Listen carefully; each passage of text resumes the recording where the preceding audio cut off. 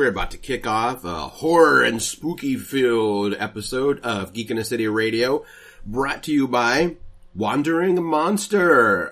You have heard Greg on the show before with building character, he and Ida's D&D segment, and you thought, man, that guy really knows his Dungeons and Dragons. You would be correct. He does. And find out just how well he knows it by signing up for a public session at Wandering Monster. So basically, if you don't have a gaming group or you're new to gaming and you're not comfortable being around, people yet or whatever, Wandering Monster is Greg's online D&D program that he runs. He's got some adventures still available all through October, so head on over to wandering-monster.com and you can get the sessions. Basically, you get like the whole mini campaign, that Greg runs for you, and he will walk you through the process of building your character. Call back. How to get into character, how to play your character. And it's for all experience levels. Whether you consider yourself a big old ham like me who loves to constantly roleplay and talk in character all the time, or if you just will be comfortable kind of sitting back and only, speaking when, it's required by your character or having as little interaction as possible, it doesn't matter. D&D allows any type of play style, and Wandering Monster will help you grow your play style, will help you thrive and have adventures and connect with new people across the realms. So please, check them out, wandering-monster.com, and when you grab a public session, or maybe set up a private session, let them know that you heard all about Wandering Monster on Geek in the City Radio.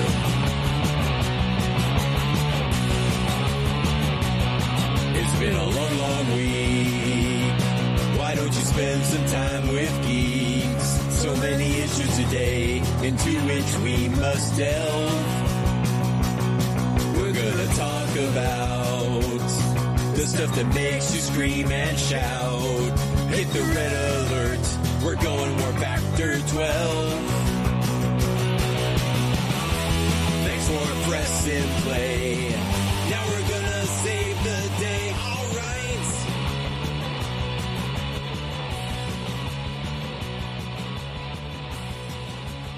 Why, hello, and welcome to issue 616 of Geek in the City Radio. I am one of your hosts, Aaron Duran. I'm one of your other hosts, Rita. And I am your other host, Cable Ashitani. What's shaking, people? Honestly, thought you were going to say what's shaking bacon. I was hoping you were going to say, and I am Watu, the Watcher. Yeah. No, this is my Pickwick from the Curse of Strahd. Sorry.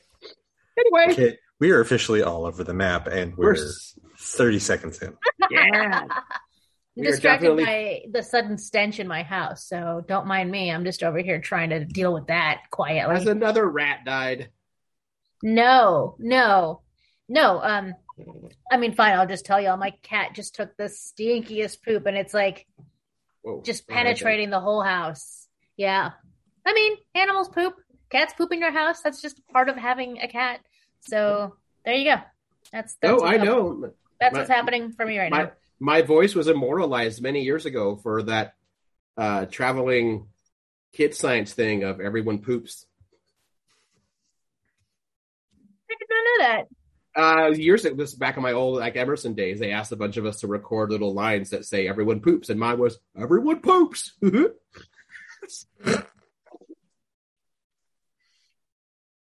So yeah, children's museums, the Landover had to hear that for like 2 years. I end up going more with a Michael Stipe version whenever it's like everybody poops sometime. Yeah, that's the one. Mm-hmm. Oh my God, Kat. The day was long. Okay, I can't. I'm not making a parody out of that one. No. Let's just move on. Yep. I want to. So I don't need to ask you guys how your weekend was. It was full of madness. It was exciting. We actually spent the entire weekend together for the most part. Yeah. Like we all went home separately, but hi, Kat. That's true. But yes, we spent 3 evenings at the Hollywood Theater participating in attending, I guess is probably the better word, attending the 26th annual H.P. Lovecraft Film Festival. Mm-hmm. It was awesome. It was super fun. I haven't been to this in over 10 years. Wow, really? Yeah. The closest I have been to the festival is Andrew Migliori, bless you, doing mini conventions for the staff of Guardian Games the past few years. Oh, that's right. Because he's a swell human being. Mm-hmm. He is. Yeah. I don't think I've been since 2015.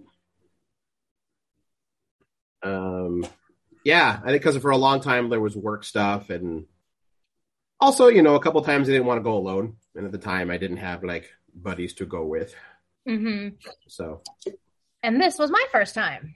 This would have been with Cable. You were working weekends, so you were able to do that stuff. So, yeah. From 2014 on, there's no weekends. Yeah. Plus, up until 2017, my weekends belongs to in October belonged to Fright Town. So. Oh shit, that's right. Yeah, and this was Bean's first time. Mm-hmm. Yeah. Oh, and I didn't even wear my t-shirts. What did you think of it? Like, you had, I had a great time. Definitely a wide swath of like styles of filmmaking. And I definitely feel like I wish that I had like spent a little bit of time sort of boning up on Lovecraft lore and, some of the key concepts so that I could pick up on the references more. Sure. But I don't think that took away from my enjoyment of the films. I had a couple like really strong favorites and saw a lot of like really good, unique stuff. The vendors were cool. Gwen's wardrobe changes were amazing. It's just a really, really fun weekend, and I'm glad that I spent it with you guys. And Brian. Brian also changed his wardrobe. Not as often as Gwen, but he also changed his wardrobe. Yes, he did. Yes, he did. It was a joint effort on their part, and I also appreciated that. I do forget that they do that, because I think back to like when Andrew ran it, and his was very different. By day one, he was in full kind of almost like 1920s suit regalia, like looking very like snazzy and period. Mm-hmm. Day two, business casual. By day three, he was jeans and a t-shirt, and just because at the time, like, he was it. He had help, but he ran that whole damn thing. So by day three, he was Walking Dead. Yep. Sunday morning, Gwen was in fact in jeans and a t-shirt, but still Lovecraft themed. Right. But then later she changed into another glorious dress. Mm-hmm. Yes. She also scared me, I believe it was the second night. We were watching My Dinner with Chuck. And the end credits rolled, and it was a little loud for me, so I did that old man thing where I kind of plugged my ears a little bit. And I don't think Gwen noticed that part. I think she just felt like she had to express her love with someone, and saw me as like, I know this guy, I can do this to him. And just got within like an inch of my ear and goes, I love this movie so much. I'm like, ah! And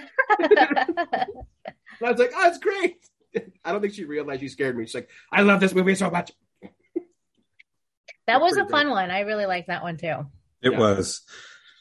I appreciate that one of our fellow festival goers and a friend of mine, John, remarked on his way out, because we had been told that Sunday was going to be the short block of what the fuck shorts that didn't fit into scary or funny or this or that. It was just, what? And like his comment about My Dinner with Chuck was, and that didn't make it into the what the fuck block. Walked out. Right. I was thinking that too. Yeah. I felt that there was some very deliberate curation with the movies, like especially with the short blocks where how they ended. Like on night one, it ended with this really strong one that kind of made everyone go, okay, I have to watch all the shorts tomorrow. Right. And then knowing that there was going to be the What the Fuck block of shorts on Sunday, having Saturday night end with My Dinner with Chuck. It's like, yep, that makes sense. Right. Still wondering how deliberate the choice was to have the Altruist show right before we went to dinner on Sunday. That had to be intentional. You don't do that on accident. I know that choosing a favorite at a film festival can be very apples to oranges, even if all of the films are like super different, but in the same genre, so to speak, kind of like this. But I think that The Altruist is still, like, after I've thought about them all a little bit more, I think it's still my favorite. It's not alone up there at the very top, but there's other movies that I really, really enjoyed, but they're different. And in terms of like what I was hoping for in this film fest, The Altruist continues to hold that title for me anyway. Right. I can definitely say that The Altruist is the one that I still reference the most when talking about the fest to other people. But there's a handful of them that all like, no, I really like this for this, and I really like this for this, and I really like this for this. Exactly. Like I really enjoyed Evermore Nevermore. I think that was the right one. That was a take on Pose the Raven. Oh, only because it did some very modern interpretation. That was nice. I was a fan of An Actor and a Monster because I thought the actor she was fantastic. I could watch her lose her mind for an hour. She was super intense. Super intense. And the way they did her makeup to give her the dark circles, and the lighting would be on point for that one. I was really impressed by that one a lot. I think that All the Flowers That Cut Through the Earth. I feel like that title, I feel like still an emotional, that was really great, except now, like 2 days after, I'm trying to remember which one that was. There's not a strong connection between the title and the story. No, there isn't. At least not that I perceived. And it was a good story, too. Yeah, I just don't remember which one it was. What else there? I really enjoyed Skinner 1929. I've never seen a movie done that way. That Lovecraft short. It was kind of cool for me. I think I know that resonated with me because it was podcast based. Yeah. And it was also Oregon coast based, specifically Florence. Yeah, that does help. Which is where my parents live. Right. And you can do a lot of fun stuff with found footage too. So. Yeah, and I like how they did it. Yeah. I'm trying to think of some other shorts. I enjoyed Colossus. Yeah, that was well done. The World War II. Yeah, I liked it. It wasn't really a twist. I just liked their take on the thing from beyond, like how it was interpreted. I also enjoyed Transfer. Love Glove was delightful. Yes, that one was cute. Yeah, not. I would like really struggle to categorize it as a horror film.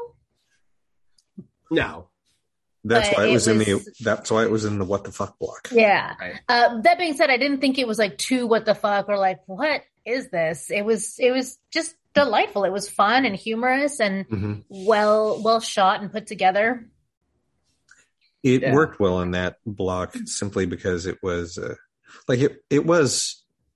it was shot for the 72-hour Guignol. Guignol Fest. So trying to think of other ones. Dice was fun. Yes. There was a final shot I don't think they needed, but that's just me being nitpicky. No, I felt the same way. It was strong, and then it was just like one last unnecessary little element at the very, very end. A quick little note before our guest joins us. The one we're not going to talk about a whole lot is Black Goat episode 1, because for podcast listeners, we have a special about 18-minute interview where we got to chat with the filmmakers of that short, which is technically the pilot episode of a series they are trying to launch. Yep. Mm-hmm. So they conceive it as an 8-episode pilot, but we will let them talk more about that in the interview. Yeah. And then we're trying to line up a couple other interviews with some of the other artists and creators to hopefully sprinkle those in throughout the rest of the month. Because hopefully. It's Spoopy month. Yeah. That's right. And I mean, we're talking about a lot of these films really quickly, and if you're like, oh, wait, where do I watch them?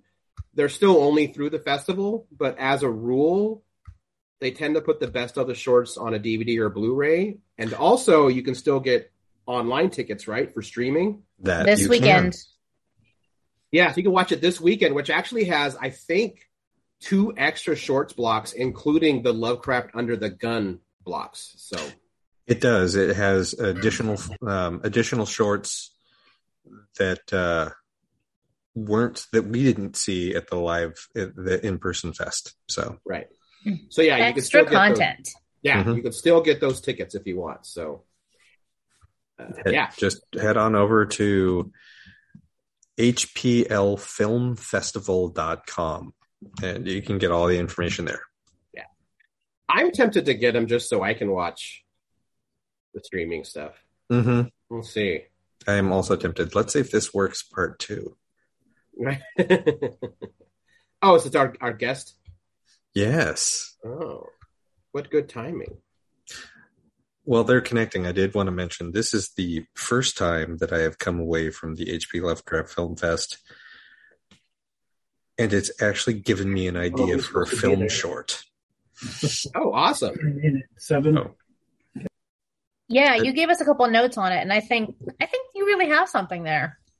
Yeah, I'm a little more annoyed that it went from, oh, that idea is neat, but it'll just go away in my head, and instead it turned into, it's like, oh, crap, I know the beats in the 3 acts, and I have a name for it, and crap. How dare this idea begin to flesh out?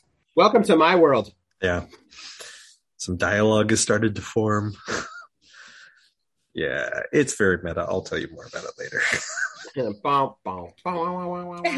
I have something else to write first that I need to get that out of the way before I tackle any personal writing. Right. That's fair. That's fair enough. I don't know what that's like at all. No, not at all. Not one bit. This is a great spot to take a commercial break and talk about our sponsors. First up, of course, Guardian Games. Find them at 345 Southeast Taylor Street in Portland, Oregon. Now, if you've enjoyed us kind of chatting about all the creepy Eldritch Lovecraftian horror, last week and this week, well, then maybe you're not done for the weird horror, and maybe you want some weirdness in your games, be it board games, role-playing games, or card games. Well, good news! Almost everything Lovecraftian is in the public domain. Which basically means if you can think of a game that might have Cthulhu in it, that game's going to exist. And that game's going to exist at Guardian Games. They run the gamut from super serious long-form games like Arkham Horror or the Mansions of Madness to more lighthearted stuff like Smash Up and, quote, the Inevitable Cthulhu expansion. There's all kinds of things, and all of it can be found at Guardian Games. 345 Southeast Taylor Street in Portland, Oregon, or also online at guardiangames.com. And when you're in there, thank them for being a sponsor of Geek in the City Radio. Just like Bridge City Comics, 3725 North Mississippi Avenue in Portland, Oregon. I'm going to keep taking from that theme of Lovecraftian horror because this will come as no surprise, but a lot of comics use Lovecraftian horror as their inspiration or straight up adaptations. There's been some Alan Moore adaptations of Lovecraftian work, which your taste may vary on that one. But a whole lot of Hellboy and the BPRD has very much so been inspired by Lovecraftian tales and whatnot, and you will find all of that at Bridge City Comics. Comics do really, comics and horror, is a fun genre to play with, and they'll have it there. If they don't have it and it's still in print, Michael can order it for you. So yeah, get down there, get yourself some creepy comics. Get them at Bridge City Comics, 3725 North Mississippi Avenue in Portland, Oregon. I think our guests are here and can join us. If they're ready to join. Oh, look at that. I can see them, and I think now we can hear them. Perfect. Hello. Hey, I know that room. So for listeners, joining us are Tom and Ed from Hour to Midnight Escape Room Games. Hello, guys. Hi. Hello again. Long time no see. Yeah, it's been a whole 2 weeks. Yeah, time is irrelevant, especially after spending the last weekend in a theater watching, Lovecraft films. The time is really being messed with right now in my head. Sounds fun. So for those who don't know, Hour to Midnight is a local escape room out in East Portland area. Once you guys got a quick little rundown about, why did you get into escape rooms, some of your background, stuff like that? So we started out doing haunted houses, and we like putting on shows, doing theater type things, whatnot. And one thing that quickly became apparent to us was that scaring people for like 2 seconds and then moving them on is not really what we liked. We'd rather have a longer experience where we get to interact with the customer and give them a whole show. So we kind of left the haunted house industry and started working on Hour to Midnight, the escape room stuff. And I think this has definitely got that itch scratched for us. So we're able to give people a good show. So. But we still want to do haunted houses. Don't we still like that. We're still that scared there. I feel like once that bug hits you, it never goes away. No, yes, it does not. Once you hear that first scream that you caused, you're like, yes, I need it again. Well, and it's been about 3 years since the last time we talked to you guys, and you've only expanded since then. So, 4 years, Cable says. So, seems like it's going well, and presumably you're still enjoying it. Oh, yeah. Yeah, we've got 4 rooms up and running now, and the 5th one in the design phase. So nice. So, no signs of stopping. Yeah, for our longtime listeners, you invited us to come out and try your first room, Secrets of Nibiru, back in 2017. And that's we went out and did that and had you on and talked about it. So we ran into each other a few weeks back for unrelated things, and it's like, hey, you should come out and do this. So, and we did. And man, you brought us on to experience, but also in a way kind of beta test, which I know that all rooms really need. Anything entertainment wise needs it, not just your guys' rooms. The Pharaohs Lost Relic, which right out the gate was just completely immersive. For folks who have done escape rooms before, and you're kind of just locked in one room and you I got to solve kind of wacky, like lock puzzles, and like, it's way beyond that now. There are, can we say how many rooms there are? Sure. Well, what do you think? There's more than 2. More than 2. Okay. Yeah. Let's do that. I don't want to give anything away. In fact, for those who are watching this either on Facebook or on the Patreon page later, they are sitting in the entrance of that specific escape room adventure. Yeah. So what's the story behind the Pharaoh's Lost Relic? Sure, I'll field that one. So the Pharaoh's Lost Relic is actually a prequel to the Secrets of Nibiru, which you have played. You are set on a quest from Professor Elshop to find the Mask of Zanapt that is hidden somewhere in an Egyptian tomb. That's easier to say. So you've been sent out here to Mastaba K2 to investigate and retrieve the mask for the professor, as well as some other relics he's interested in which some people may recognize that are in the professor's office, study. Yeah. Nice. I do have to say that I know both Denise and Aaron have done more escape rooms than I have. The escape rooms that I've done with the 2 of them, and this was by far the most challenging that we've encountered, which made it even more enjoyable.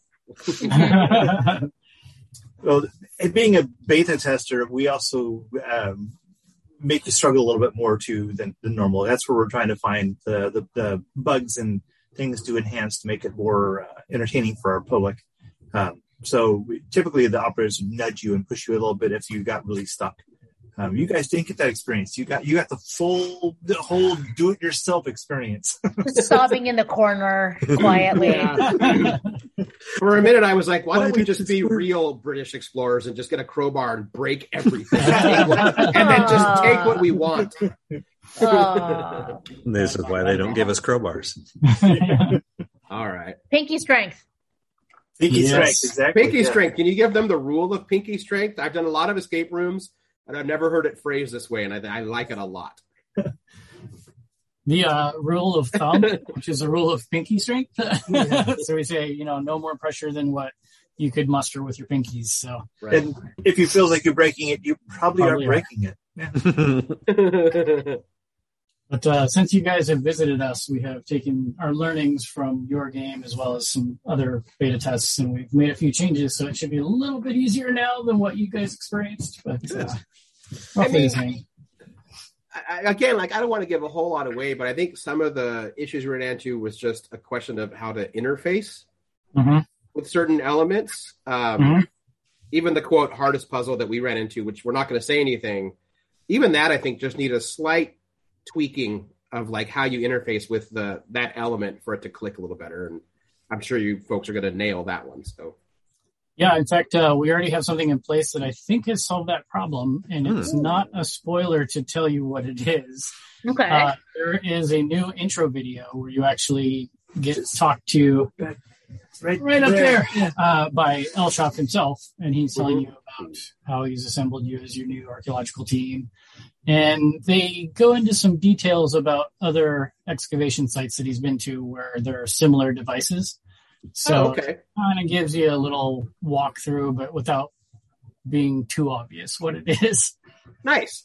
I do want to ask, and the one thing I do want to ask you guys, and it's not a spoiler at all, this is something you mentioned repeatedly while we were kind of wrapping up our interview at the end.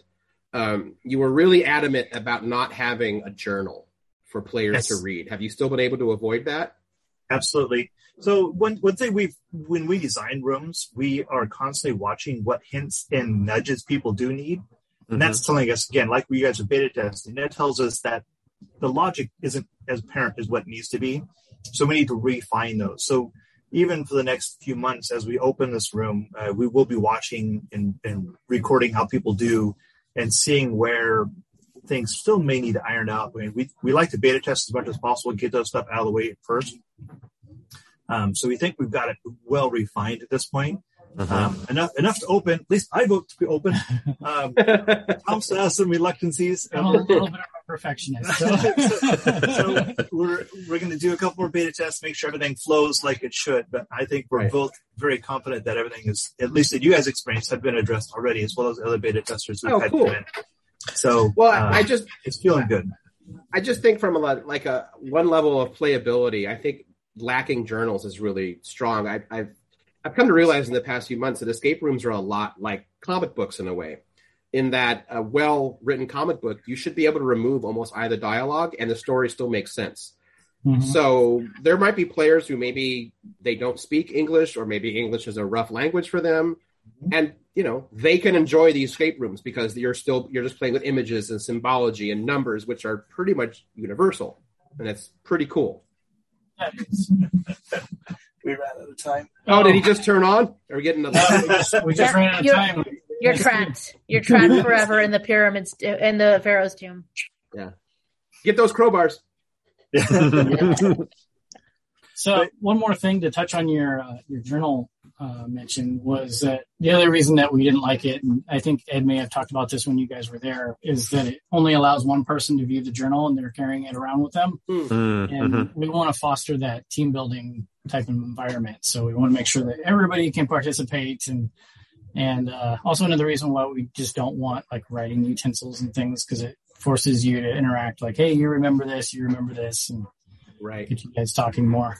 And going back into the language barrier too, is that with this room in particular, there really isn't much need to know English, because everything that's in here is, other than the generator, I think it's really the only English puzzle in the entire room. All the rest of the puzzles had to be interpreted from what you see around the room, and kind of use the environment and things that you find in the environment to work with the puzzles. So nice. I think even the generator puzzle is, to me anyway, seemed like very like clear in terms of what's expected, because there's a lot of visual cues. It's not just words. It's a manual. It's a technical manual. Mm-hmm. Yeah. I particularly thought that was really well done. So. Excellent. Yeah, we pride ourselves on making sure those types of things feel real. I mean, that's part of the immersiveness is making sure that when you're looking at a generator, A, it appears real. B, the manual feels like it really belongs to that generator. Mm-hmm. That's right. Here, so it's key to making that experience feel whole. Yeah. Well, if I remember correctly, you said that actually was a real generator that you guys decommissioned and altered only slightly to create the puzzle. So that right there is how you get those realistic vibes. Yeah, exactly. Yeah. And simulation of it running and being able to actually feel the vibrations of it running, with it's not actually running, because that would be bad. Yes. Simulated running very well, I think, and it gives a good, again, tie-in to that immersion that you can touch a generator. It feels like it's running. Yep. That's pretty dang cool. I actually had a moment where I was going to touch it, and my brain went, "What if it's really hot?" I'm like, "No, dummy, it's going to be."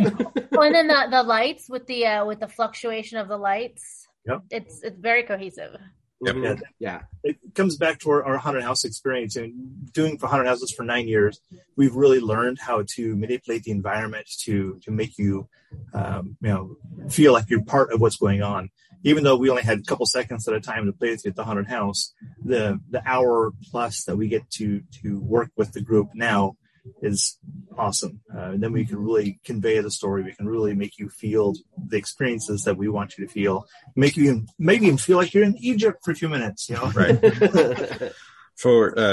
If folks who are listening have lived in Portland for a long time and have ever been to Fright Town, that's where I met Tom and Ed, because Fright Town was the combination of 1031 Productions and Fright FX, which is the parent company of Hour to Midnight.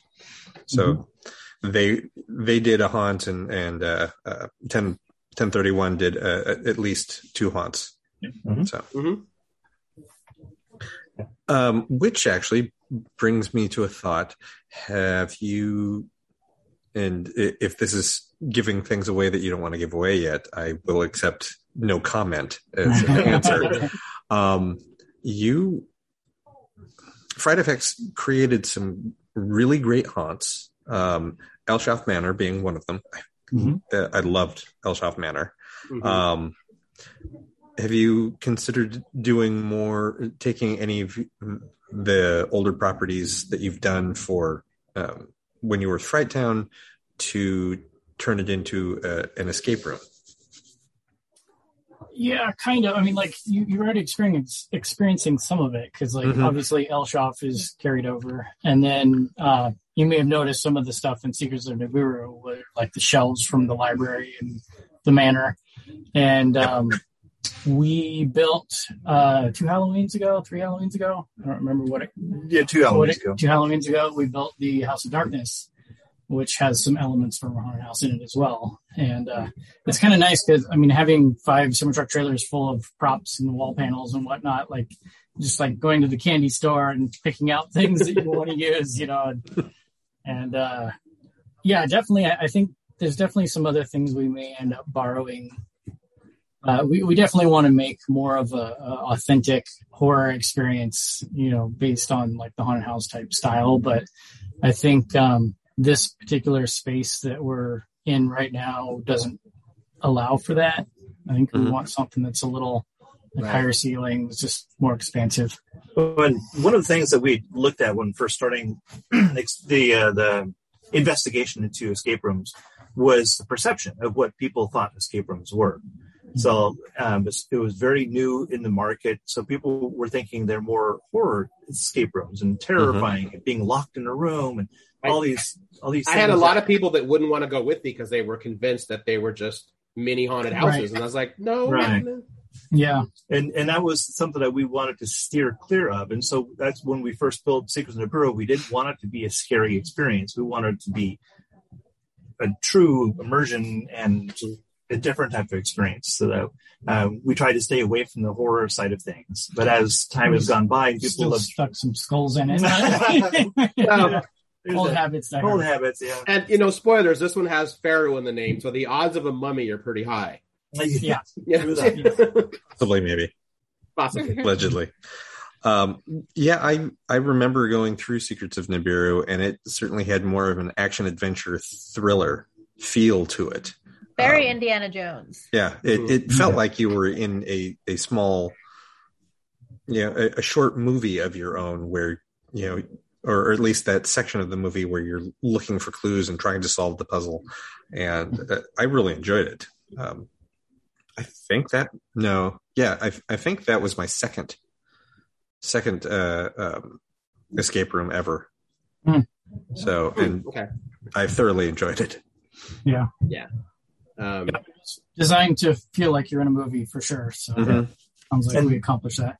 We actually call this inverse theater, where our actors are the guests that come in, and they're in the environment, they're in the sets, and our staff is the observer of the audience, who then goes off into their own little world and watches the guests play throughout the room. So it's really, it's the whole inversion of normal theater, where the fourth wall is completely reversed, which is awesome. So that goes along well with the haunted houses, where the fourth wall is always played with there.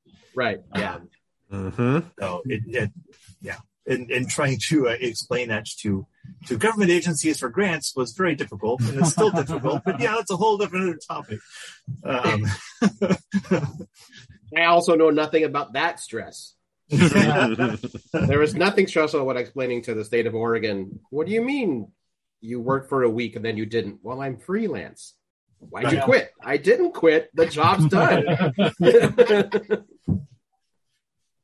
I have the same problem with my abuela. Mijo, you got fired? Like, no, that job's done. Right. Gonna be poor now? No. It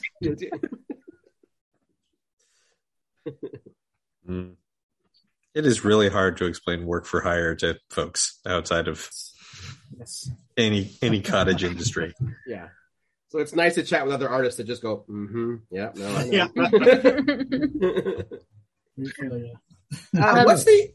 Oh, sorry. Go ahead, Denise. I wanted to go back to the story element for a little bit, because you said that there's a connection between this new Pharaoh's relic and the original Secrets of Nibiru. Do you guys want to elaborate a little bit more on what that overarching story is? Well, actually, there's a connection to, well, maybe not so much the darkness, but our other rooms, and then the newest one that we're going to be building is going to be tied back to it as well. So the main story is that the Professor Elshoff has been scouring the globe looking for all these artifacts of great power and assembling them all. And so this particular room, the Pharaoh's Lost Relic, you're in search of, like he said, one of the masks that is used in, how do we say this without spoilers? Like the procedure, I guess you could say. Like, you guys know what I'm talking about. But, crucial part of the future. Yeah, once you collect all the pieces, then you can open the gateway type of thing. And so this is just gathering some parts for that storyline, and then you'll be able to play another room down the line. We're tentatively calling it the Templar's Treasure. Is that right? Knights Templar Treasure or something like that. The Treasure of the Knight Templar. Treasure of the Knight Templar. That's what it's a working title. Yeah. And you'll once again be finding one of the relics, along with probably the standard Templar relics that you always run into. And that way you get tied back to this room. And then the other one, the Assassin's Deadly Game, the other room that we have that you guys haven't played yet, is actually, there is this sect of protectors that have lived throughout the ages that are just making sure that the secrets of Nibiru never get revealed. And so you've got people all over the world. One of them happens to be associated with an assassin, and he is actually trying to assassinate William Elshoff to prevent him from opening this portal. And you're going in to try to find out who the victim is, try to see if you can stop him, that kind of thing. Unfortunately, there's not a lot of references to that. The only thing that you might notice is there's some pictures in there that look strikingly familiar to somebody that's in Nibiru. And that's about the only tie you'll probably catch. It's a very, very faint pencil line. Yes. By the way, we didn't play that room, but you guys did show it to us for a few minutes when we were wrapping up. And there was something unnerving in that. And this isn't a dig, how kind of plain and mundane that room looked. Mm-hmm. Especially when you activated it for the very beginning for us. I was like, I'd almost rather this was a decrepit, creepy, like run down apartment building or haunted house. Like, it's just the banality of it was frightening. And then it's like, oh, and by the way, someone's trying to kill you. You know? Yeah. There's a lot of attention to detail went into that, which you don't notice because it's just, it was like, we were like apartment builders for a couple of months, and it was the most boring build for us because it's like walking into the worst home fill ever. And I mean that in the best way, Yeah. And, we had somebody actually give us a review where they're like saying they had ducks in there. They had lighting, like they sink, like everything's in there. And I was kind of like, I'm glad you noticed that. But like, to me, it's just like, it's just what you see when you go into a room. Yeah. I get the feeling that it definitely wouldn't want to be the first escape room someone ever did because it wouldn't read for them, especially if they don't already have that context of how immersive your other rooms are or how immersive many escape rooms can be. I think you change your tune once you've played it. Because we've had some people who have beta tested this room, and then afterwards, that was their first room they've ever played, and they're like, "That set the bar pretty high." And just the fun factor of it. I mean, like it was designed purely just to be a fun game, and it's much faster paced than all other games. And interesting. And, they just said like, "Oh, this is going to be hard to beat." And even now, like a lot of people like almost like it either on par or better than this one. Wow, so, interesting. It's just I really want to do this one. Yeah. I remember that when we came out to do Secrets of Nibiru, that was the room that was your second room because it was still under construction at the time.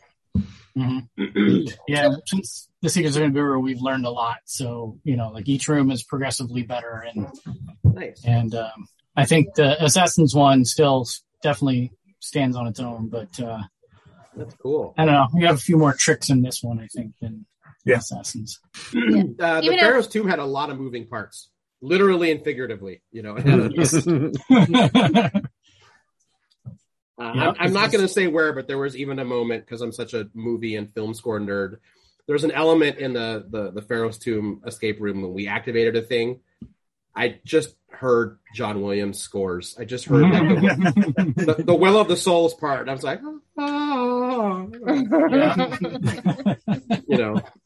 kept waiting for Belloc to try to steal shit from me. Yeah. Belloc is an author on some of our blogs on our website too, strangely enough. Yeah, we have a ghostwriter. That's pretty cool. Yep.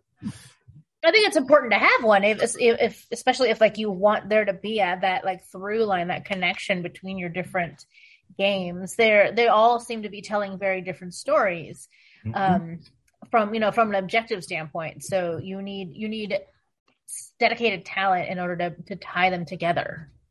Mm-hmm. Yeah. So I think that is a wise investment on your part. And we like, telling the whole story, even in pieces. And the cool thing about the way we're doing it as well is you don't need to do the Pharaohs Lost Relic first. You can do them in any order, and those pieces will fit together in a story. So, while it's all canon and has a sequence, you really don't need to play them in that sequence. So, playing the Nibiru as a centerpiece may make more sense as everything starts to click in how it works together. So would you say that there's like a recommended order to these in order to like pick up on that whole bigger story, or any order works equally effectively? I don't know that there's necessarily one for order as far as picking up on the story, but we definitely suggest if you haven't played rooms before to play Assassins, because it's, like we said, it's kind of the introductory to escape rooms, but introductory to how we do escape rooms. But it's still, like a primer. Like we said, it's there's a lot to do, but the puzzles are a little simpler, so you can solve them faster for the most part. So it goes quicker that way. And it's like an instant fun win. And then now you kind of know how we do escape rooms, how escape rooms in general, if you haven't played any before, can go. And then you get into Duburu, which we like to think of as like our deep thinker one. It's a little more slowed down just a bit, more methodical, and then you've got this one, which is, like, okay, you see the aftermath of Indiana Jones movie where you're now, piecing through all the parts that you've gathered. This is going to get one of those parts. So we think it's exciting. Nice. Oh, that reminds me. One thing I noticed, and I don't know how long you guys have had it as part of your repertoire, but your passport, your hour to midnight passport, I noticed, and we didn't get a chance to talk about it that day, but I would love for you guys to elaborate on that for the listeners. How would you feel this one? Right, thank you. So it's the Portland escape room owners had gotten together and created the passport in an attempt to try and help cross-market other escape rooms. So the intent behind it was for $10 from any escape room that was participating, you can get your passport. And you can then have stamps for what rooms you visited. You can record what time you play them. So it's your nice little, tangible object to take with you to all the escape rooms. And then we would reward you for finishing all of our games. So you finish our games and you'd get a $15 gift certificate back to our store. We also have an amateur board game store, or a very small selection of board games that we sell out of our lobby. So the passport would get you that reward. And then if you visited at least one stamp from all the other participants in the passport and returned back here, you'd get $50 back to our store as a reward for finishing the passport and visiting all of our competitors / friends.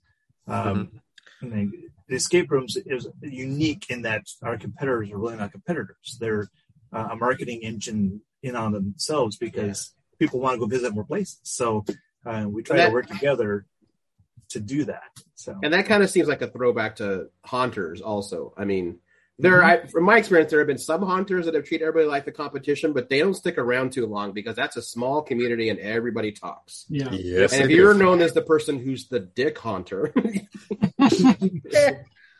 everybody knows within a season. Yeah. Can we can we think of a different name besides the dick haunter? No. It's pretty scary. I don't know. And you know what? That is my 2022 H.P. Lovecraft short submission title. There's no script yet, but I'll have a poster by tomorrow. The Dick Haunter. The Haunter in the Dickness. That's what it's going to be. I can't decide whether I want every part of this or no part of this. Yes. And yes to both of that. Sorry. So let me add more to this, the passport piece too. So it is being discontinued. Fortunately or unfortunately, we'll be selling them until we run out of them. While it was a great idea, it just didn't seem to catch on to the public as we had hoped. So we're preparing for another meeting, another ownership meeting here soon, which I'm getting ready to propose a different version of the passport, in which every establishment will be able to print their own pages, or have a PDF available for you to print your own pages for the passport. And then specific places can sell the binder for it. So you can have your hour to midnight binder with our themes and stuff on the outside of it, and you can put whatever pages you want inside. There wouldn't be any rewards or anything like that, but that would give you at least something that you could manage, print on your own. You don't have to spend money to do, and get the fun of having a passport. Oh, nice. Well, now I'm picturing like a Smush Penny booklet, and I love it. Yeah, one of the things we experienced with the ones we currently have are, I think, 2 or 3 of the companies that are in there are out of business now. Oh, yeah, I'd say COVID was really hard on escape rooms. Yes. Yeah. Oregon, we were closed for 325 days. Not that we were counting or anything like that. Yeah. Well, yeah, escape rooms couldn't act like a certain theater restaurant in Powell that would just open as a restaurant and say you got to watch a free movie while you were eating. Yep. Yeah. That didn't bite them in the butt or anything later. So some of our listeners in the chat actually have been participating in the Passport program and would like to know, like, hey, I'm already halfway through. I just need like the other They will half be to honored. get full. Awesome. They'll be honored. Yes, Awesome. absolutely. All the participating locations will honor their commitment to the Passport holders. So yes, Thanks. they're still good, and we're still selling them. I think we have a box of 100 or some odd left. So we will definitely still honor them. Do feel free to get more or keep filling it in. We're just trying to find a better way to have the interactive and adaptable to the future. Right. Well, along those same lines, you guys have something that is maybe not new, but new to me is when you sign the waiver, you put in your email, and then I got a surprise little email at the end of the night showing how many rooms I've done, how many I've successfully completed. The numbers as of right now are 1 and 0, which is making me sad. But it looks like you guys have developed a way for people to track their experience with Hour to Midnight. So that's a system called Escape Games Global, which we aren't affiliated with them at all. We just really like the system, and we've been kind of pushing it to all the other escape rooms in town. And since, as we said, we talked to the other owners, there are a few of them that have adapted it, and it's just the slickest thing because like you can put in your email and it'll remember you, and then it'll keep stats of every escape room that you've played that uses the system. And then we can set up like banners for the top and the bottom, like kind of like around the frame of it all, and it'll track like your time, like how many clues you've gotten. If there's other features for it if you want to like go deeper, where it'll tell you stuff like whether you did the thing in a certain time limit, or if you played a game without using a flashlight, or all these other weird options. But Nice. we figured people won't care about that as much, so we left that one off. But yeah, it's a pretty slick system for keeping you. And it includes the picture, your group picture that is like the Mhm. tradition at the was end fun. of an escape room. Yeah, in the past we had you hold up signs and our banner and things like that. And this just takes all that out of the picture. It makes it so much simpler. I think that's going to be our show image for this week. Yay! That's a good Yeah. image. Yeah. Mhm. And Bean, don't feel bad that we're 0-1 or whatever. Remember, we were beta testing. So Right, Yes. but it also doesn't count that we did do Secrets of Nibiru however long back, so it should at least be 2-1, not you're 1-0. so competitive. Oh my God. Yeah, we didn't have that system back then, but if not, Well, if you yeah. want, No, I totally understand it. But the competitive part of me is like, Yes. but the thing, I did that. Yep. Like, if you're going to give me a score, it better be accurate. if you gather your team up and play the Assassin's Deadly game and we do your picture there, we can take you over to Nibiru and redo your picture for you. There So you go. Mm. we can throw that in for you. Incentive. Incentive, yeah. So I'm curious, escape rooms in general, like, what's the average lifespan of an escape room before you have to think about, all right, it's time to say goodbye? And I that's don't know. a pretty big endeavor. Yeah, I don't know that anybody in Portland really knows that because we've had Nibiru open for 5 years now. Granted, the pandemic slowed things down, so maybe somebody's got some numbers, but Right. we've seen some that like turn over their escape rooms in less than a year, and we're kind of like, why would you do that? Because like ours is still probably Nibiru's booked just as much as the other two games are, and at the rate that we're going and building rooms, like we'll probably just finish our next one, and then we'll be like, all right, I guess we should think about redoing Nibiru, but maybe it'll still be going.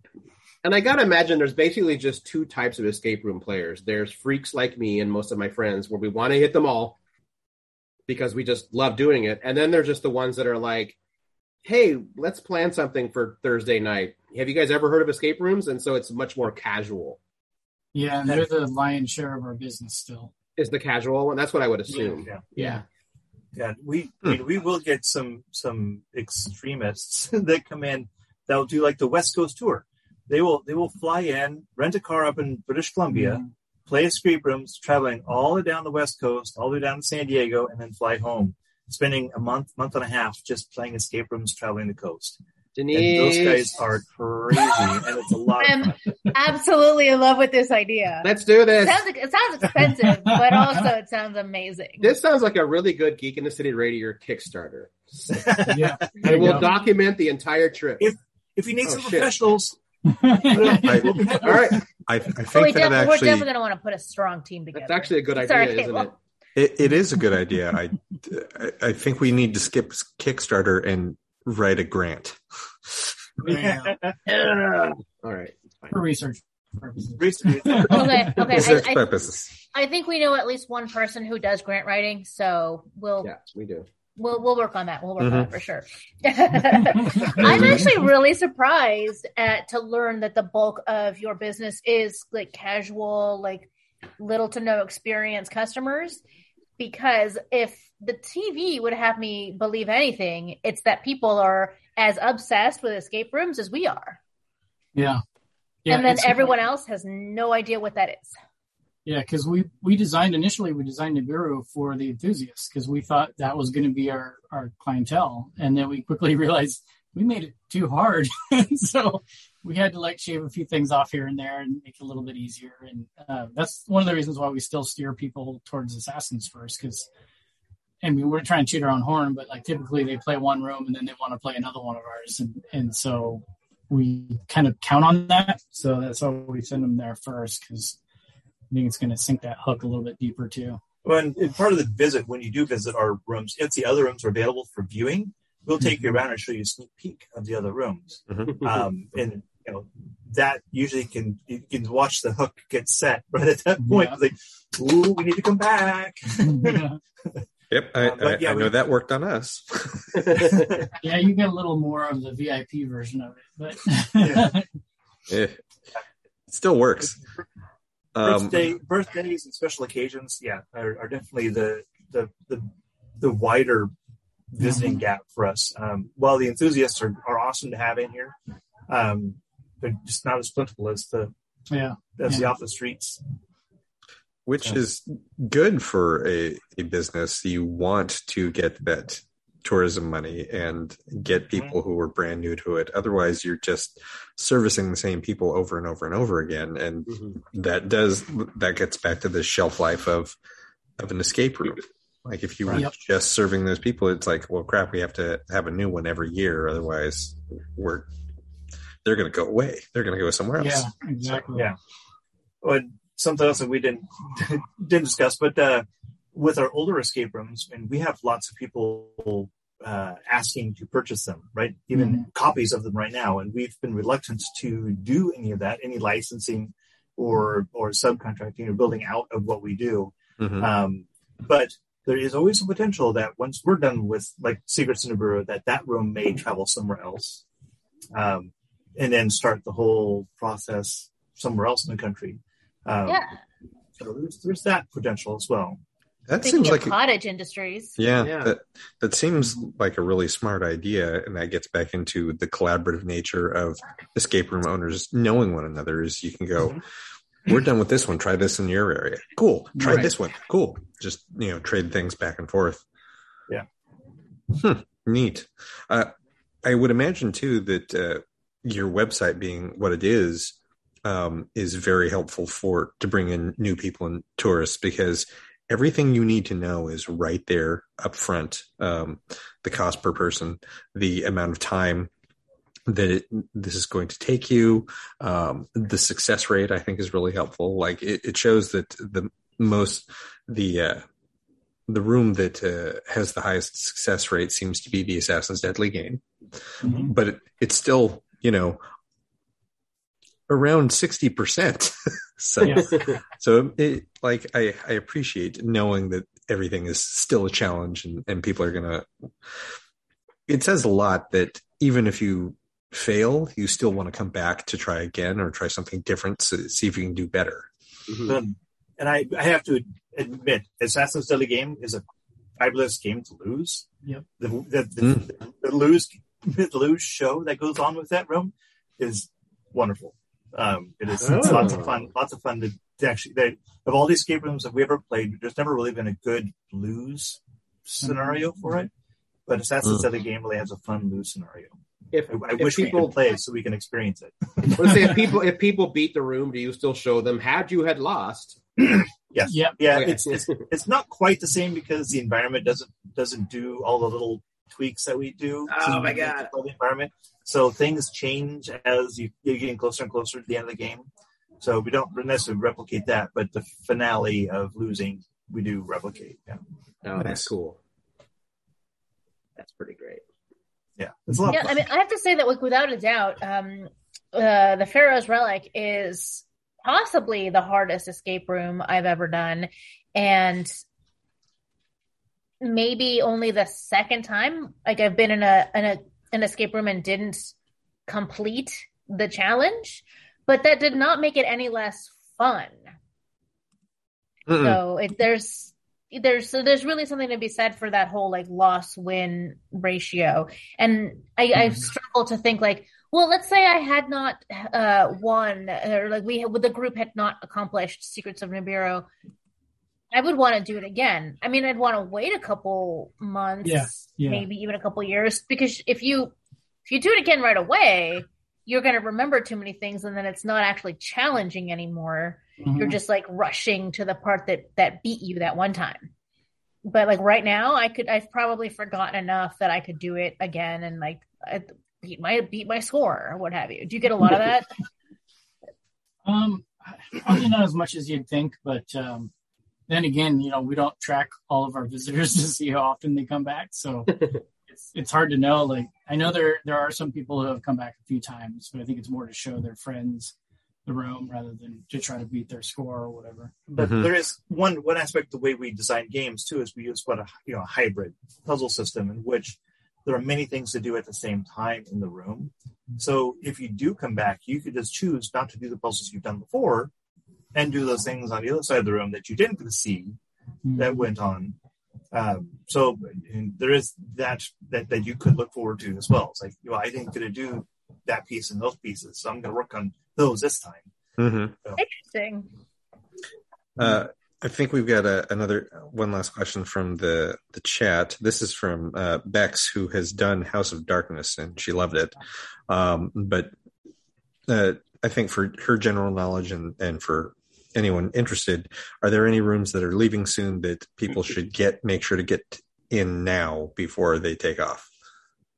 So this is something that he and I are in a disagreement on. I think he's starting to win. All the time. So House of Darkness, actually, it was never meant to be a long runner. It was just supposed to be for October.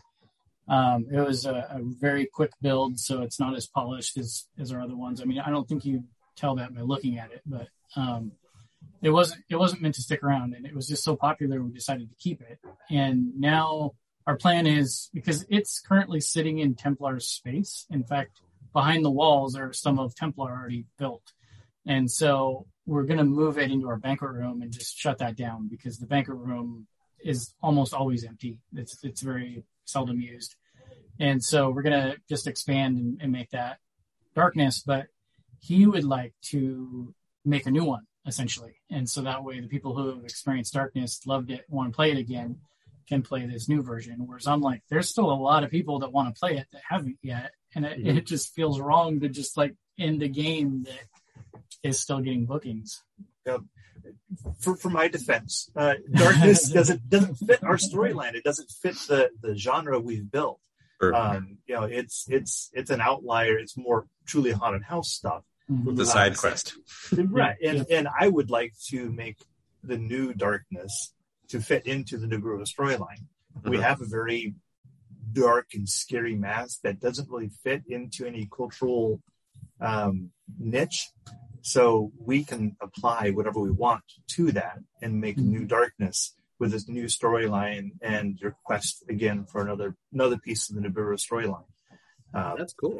And in making new puzzles that are in the Darkness, because we been playing working with Darkness for so long, we've got all kinds of new ideas of how to do in the dark puzzles, which is challenging. But yeah, we have enough knowledge now. I think we can pull it off without disrupting our build schedule too much. And I think it's safe to say it's still going to be a dark Yeah. escape room. People love that. People love that loss of senses. So at least that part won't go away. Nice. Cool. Well, I think we have to kind of wrap up here. It was really great chatting with you guys. Where can people find you again online? hourtomidnight.com is our website, or Hour to Midnight at Facebook, or at Hour to Midnight on Instagram. I think we have a Twitter account, also Hour to Midnight. Nice. And I see on your website you can book directly online, which I'm assuming is preferred anyway. absolutely. that's pretty much the only way to do it, in fact. So go there. Well, I am definitely going to go check out the other rooms you guys have, the Darkness and the Assassin. I'm definitely itching to do the Darkness. Yeah, and I'm assuming the people I am sharing this screen with are down as well. So Yes, please. Mm-hmm. Okay. Well, I'm sure there's things in there that can scratch that itch for you. Fantastic. Well, man, it was really great speaking with both of you, and thank you again for inviting us to test out your room. That was a real honor, and it was a lot of fun. Great. Thank you guys. Pleasure. Yeah, and hopefully we will see. Well, not hopefully, we will see you very soon for sure. All right. Look forward to it. Cool. Thanks a lot. Thanks, Bye. guys. Good night. Bye. Good night. That was cool. Yeah. The live show is a little shorter because we have a special treat coming up is all. That's why. Which you teased at the beginning of the show. Yes. Yeah. Everyone knows. So. Yes. Which means this is a good time to talk about our returning sponsor. Yeah. Asylum. And they sent us Anton sent us a very lovely email. A very clarifying email. Very clarifying email that they really don't do vintage furniture anymore. It's not that they don't. It's just no longer like the number one draw to their space anymore. Right. Mm-hmm. And for a lot of reasons, not to peel back the curtain too much, but the primary reason is COVID. There's not a lot of shopping in people's houses for estate sales no more. I mean, and I never actually thought about that being a detriment to the vintage/antique industry of that. Like, these all happen because people go to estate sales and whatnot, and that's not happening. Yeah, we're over a year and a half in at this point, and we're still figuring out how this is affecting so many industries. Yeah. Well, a lot of the focus is on manufacturing and the different shortages that impact that whole workflow. Mm-hmm. Yeah. But there are a lot of elements about estate sale shopping that I had not really thought about until Anton kind of clarified that, elaborated on it. So yeah, for better or for worse, they do still have modern vintage furniture, but rather than like describe them as a modern vintage furniture shop, they are a modern minimalist lifestyle. Thank you, Gabriel. Mm-hmm. So I think that means that there's going to be a lot more space in the store that's dedicated to smaller items, gift, like good, like giftable stuff. Yeah. Well, and something else they pointed out that I think is really, especially in the days of us trying to get away from giant conglomerates and monopolies, a lot of the products they carry for your home are created by companies or manufacturers that refuse to sell on Amazon, eBay, and these mass market, I don't want to say fast fashion, but whatever, the furniture version or decoration version of fast fashion, they just won't sell to them.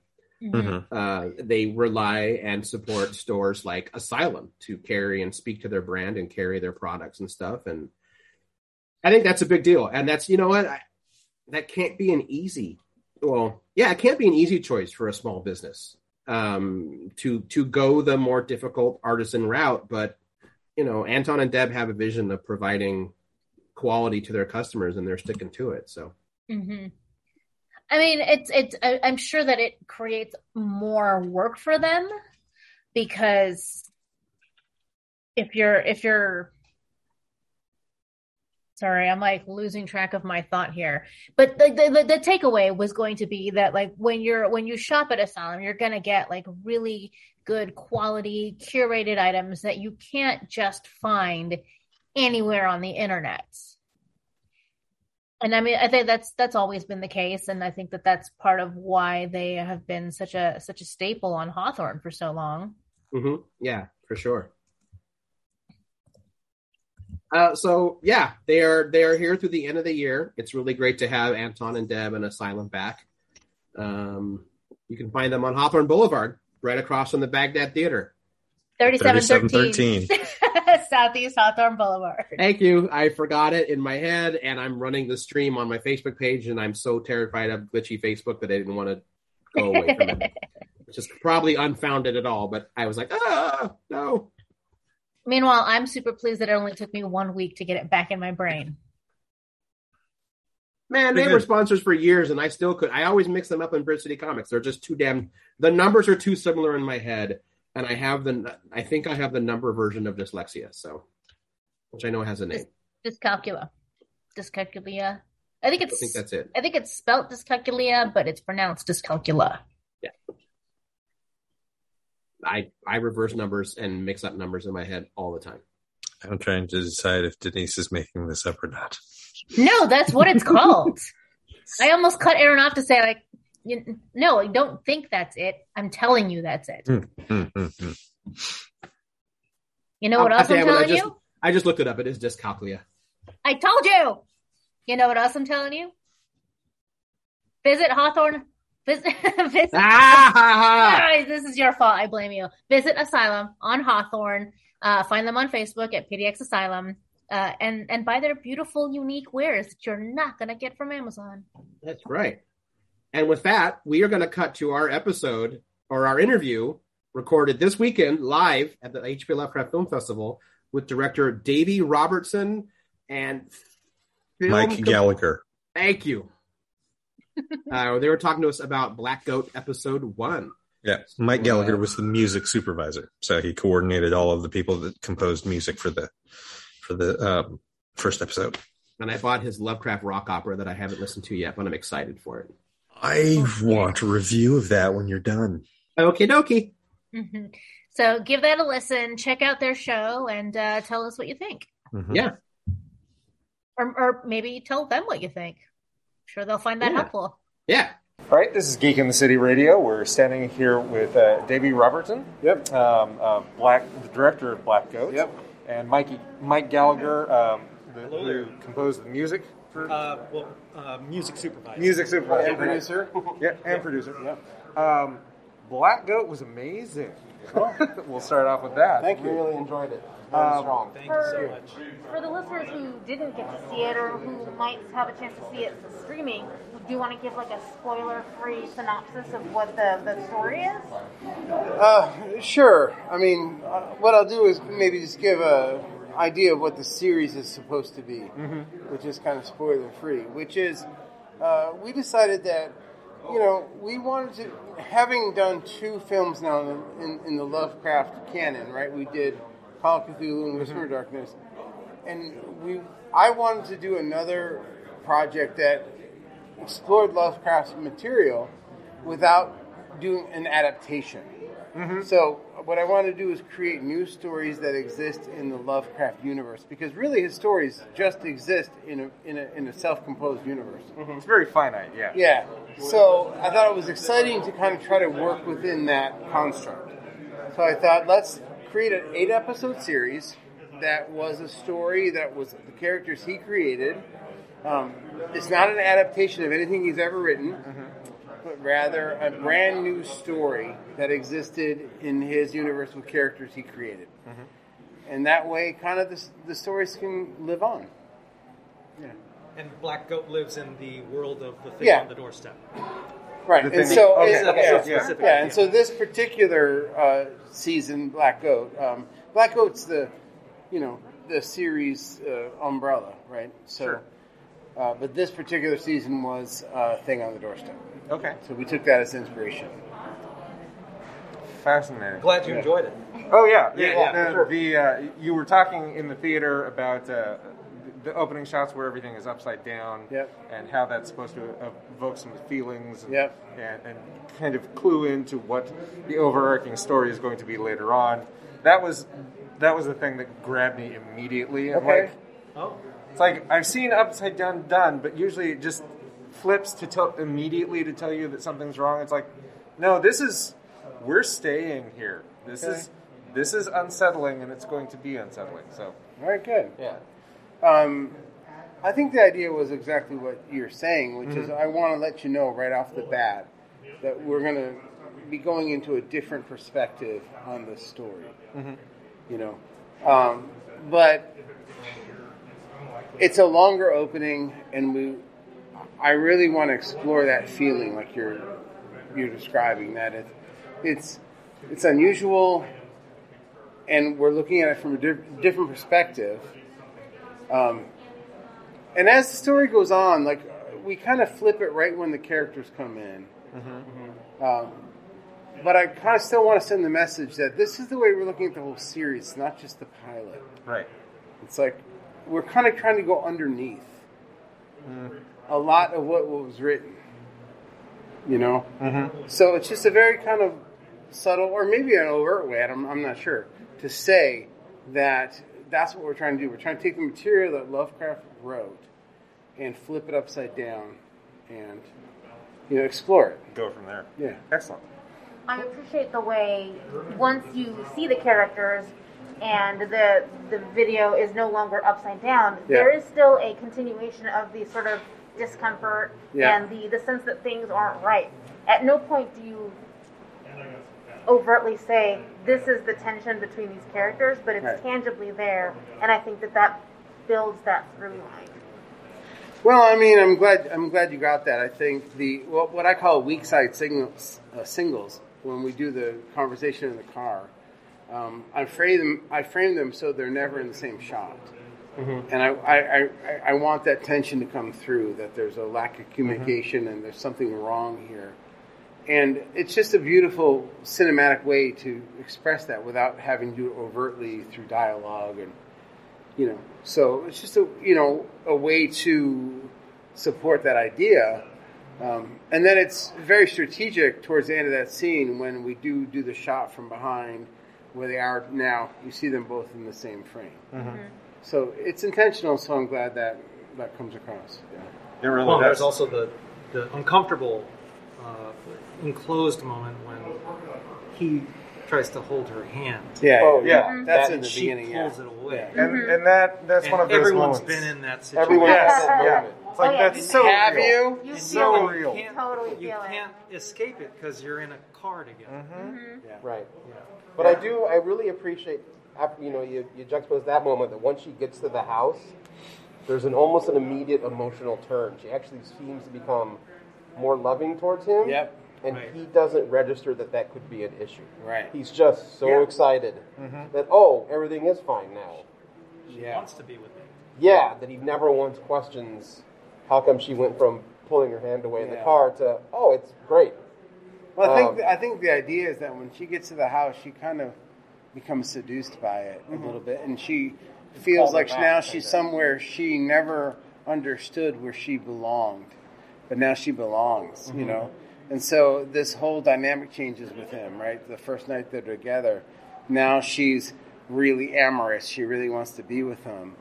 And he's still reacting as if, the trip in and the experience they had, and she just wants to go for it. Right.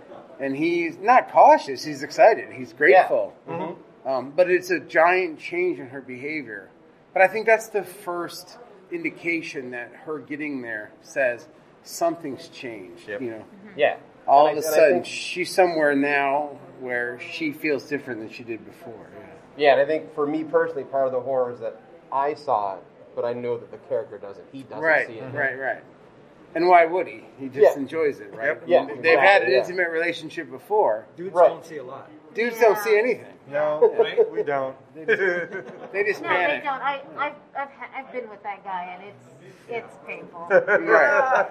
It is over the head, not coming through. Yes. Right. And You're referring to me, like Jessica. No, it's just you're here. You're just standing here. Okay, good. No, but I think that you portrayed that really well. Like you're too advantageous to see the red flags.